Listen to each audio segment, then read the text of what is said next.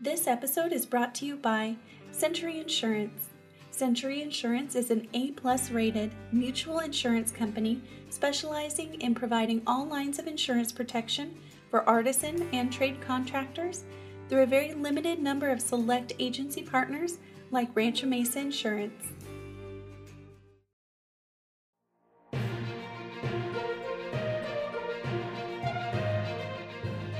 Hi, this is Alyssa Burley with Rancho Mesa's Media Communications and Client Services Department. Thank you for listening to today's top Rancho Mesa news, brought to you by our Safety and Risk Management Network, Studio One. My name is Matt Gaynor, Director of Surety here at Rancho Mesa Insurance Services. Our guest today is Kevin Brown, one of the founding partners of the firm RBTK LLC here in San Diego. Kevin, thank you for coming into Studio One today. Matt, great to be here. Thanks for having me. I think we've known each other for some 15 plus years. I wanted to have our listeners get to know you better with some background on where you grew up, maybe high school, college, first job. Why don't you go into some of that? Sure. We're going to go back decades here now. So native San Diegan. So as far as like high school, I went to Crawford High School, which is near San Diego State. So, and lived there for, all through college, basically that area, and went to San Diego State. So love my Aztec basketball too, by the way. And but then after school, graduated, went to, I call it Pete Marwick. Today it's KPMG, and started my career there. And a few years later, we are here today. Mm-hmm. So, well, we're big San Diego State fans, season ticket holders for both basketball, which was a great run, and football over at Snapdragon Stadium here. But how did the transition to RBTK come about? Yeah.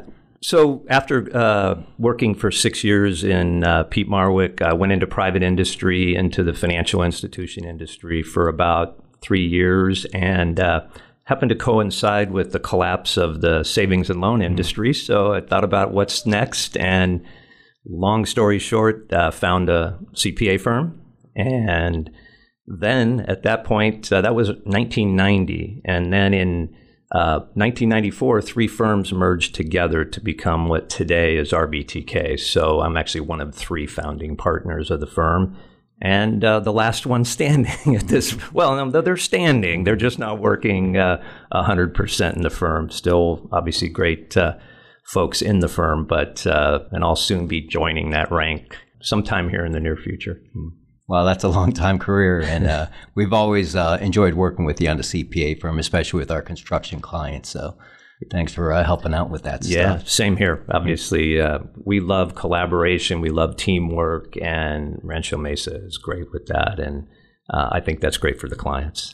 Thanks. So I watched one of your earlier podcasts where you discussed that RBTK is more than CPAs. Similarly, here at Rancho Mesa, we like to think that our client value reaches far beyond providing insurance and bonding.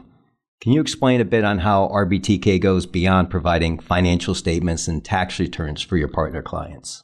Sure. One thing I'll tell clients or prospective clients when they come in and it surprises them initially, I'll say, look, I don't really care about tax returns and financial statements.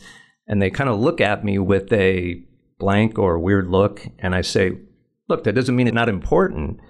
It's just that those two items should be the result and the measurement of good planning, and not where we're going, but where we've been.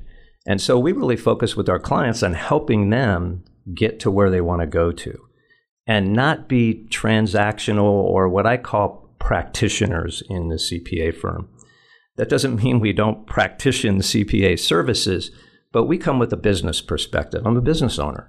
And that's the way we pursue our services to our clients, is really understand their business, where are they wanting to get to, and helping them get there to achieve both their business, family, and personal financial goals. They're so tied together because we work, just like you folks here at Rancho Mesa, work with closely held businesses for the most part, right? Maybe 2-3 owners, typically not 20 owners. It's probably the majority of our clients fall into 2 or less, 2 or 1 owners. And so the business and the personal come so closely together. And then as life moves on, things change, whether that's bringing new people in or, transitioning people out. deciding, lifetime goals and estate planning and things of those nature. So that's really where we focus with our clients and try to help them get there and achieve their goals. I think we share a lot of similarities. A lot of our clients, I tell them, call me on the weekend, call me at night, whatever, because I think of them almost like an extension of, what we're doing here at Rancho Mesa as our partners. So continuing that mode and leading into today's topic, let's talk about strategic planning with regard to your clients. Can you provide some fundamental basics about strategic planning? Yeah, I think if we look at the most important thing with strategic planning is it's a process and it's continual. It's not just beginning of the year, let's plan for the year, or let's do a budget, let's do a forecast, let's, talk about what we want to do this year. That's great. That needs to be done because we need to measure what we want to do this year, but we have to look beyond that. And strategic planning is really looking in the future and addressing some of those things I said previously. And most importantly, what are we doing? Why are we doing it? And how do we get there? And then, because you put that together, it's not a process, it's a plan. And if we look at it as a process, that let's just do this step by step, that's important and we need to do step by step, but we need to look at it as really, most importantly, first saying, who are we? What do we want to do? Some will call that a mission statement, but that's the guiding principle in who are we as a business, in RBTK's place, or our focus is serving our clients to help them achieve their business, financial, and personal goals. And as part of that we as a business achieve those same things for our staff, our partners, and our people. So that's the kind of focus that we start with at strategic planning, or what I believe is important, because once you do that, you can start to put the process in place and know how to execute it. And of course, there's a number of things to address in executing it, but that's where we like to start. What are the goals? What are the objectives? What's the principle really of the business? I'm sure the same thing Rancho Mesa did however many years ago when they started. How do we want to serve our clients, or what are we in the business of doing? Who are we going to do it with? And how are we going to do it? But we start with that, top line kind of goal and objective. Those are great starting comments and important questions to assist your client in this process. So once management is on board, what would be the next steps? Yeah, so again, you outline that, again, I like to start with what I said before. So we start that objectives, goals, and get buy-in at the appropriate levels, at the big level. If it's just all the partners or owners, then you may pull in the management team, get input there, and then really develop the plan in the sense of the goals and what we want to do. Now you start to move to the processes of execution. And that is, again, going to entail a number of things, but you start to look at, okay, what are the roles and responsibilities we need in executing this plan?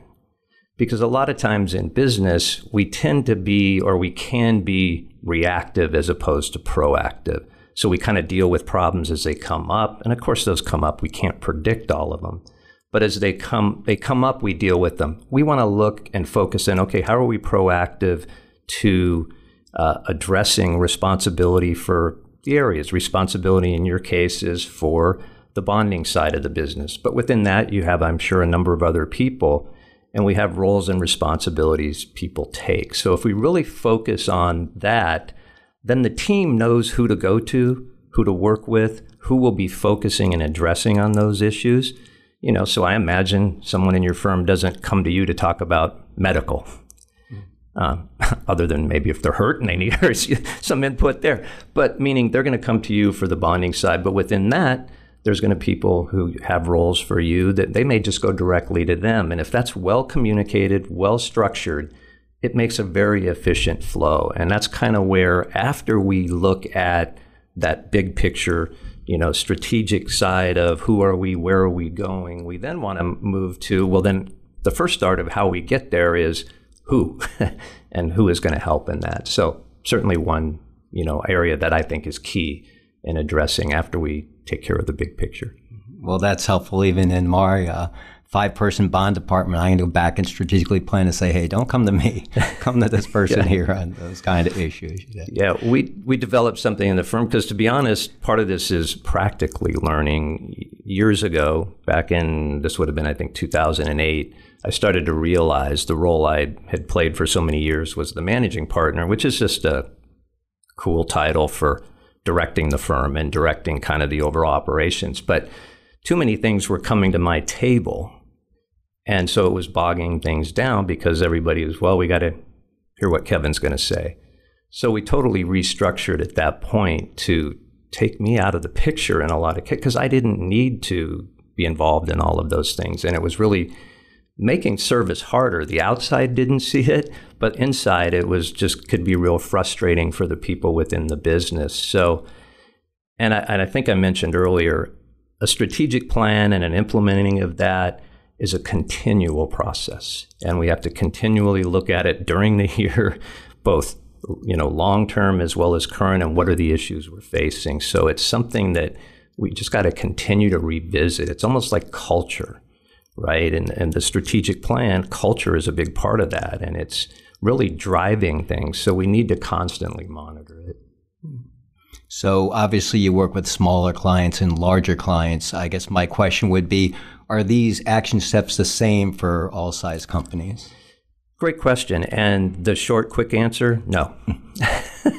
Because it's first and foremost, it's not a process we're working to. It's a goal, objective, and that's individual business. And so again, we start there with, again, who are you? What do you want to do? Where do you want to go? What's your business like?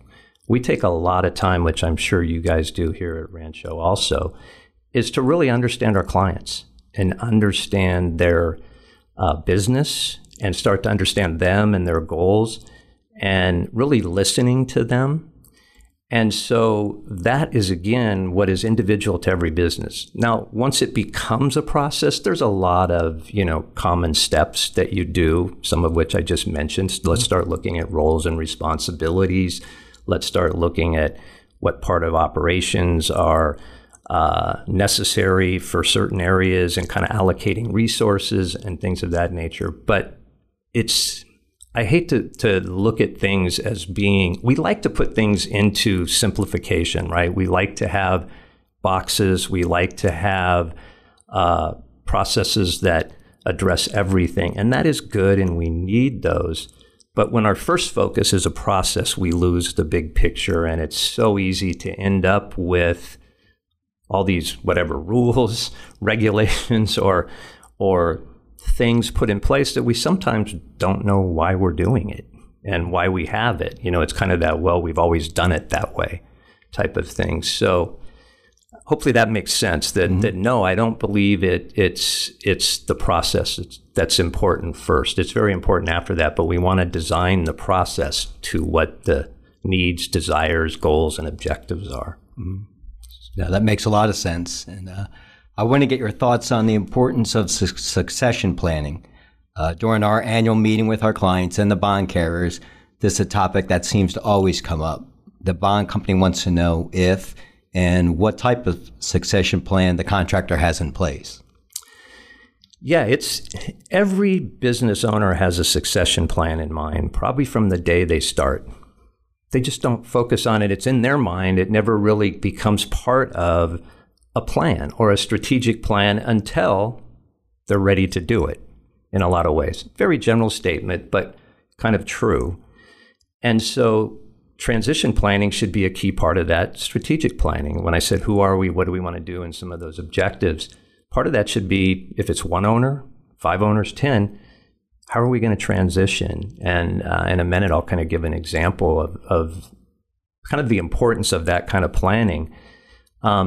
So transition planning is always necessary because people like yourselves, banks, various other people, they like stability, right? Insurance people, not necessarily insurance people, but insurance carriers, right? They're managing risk, and they honestly don't like risk, right? They're trying not to have it, and We do that investment planning. We're managing risk. Not we don't necessarily do that, but personally we do that. We're trying to manage risk. So we like that. Well, the risk of transition not happening well and not being planned out well can really result in a company that doesn't make it. I'm sure over our careers, we've both seen family businesses, because a lot of ours are family. They transition and they don't transition well. So if it's not done well, then why did we what was the purpose of everything? And so fortunately, I guess from the sense that our firm and myself take a business approach, I was focusing on that with our clients 20 years ago. And the reason why it's important, a lot of people were planning their transition in their mind to be done around 2007, 2008. A number of our clients, well, what happened? A lot of what they built up was gone in a few years, or certainly deteriorated, right? Some of their, capital. And so now they're, all right, well, we're going to make the next run, and try to get to transition. And now we have COVID and some of these things.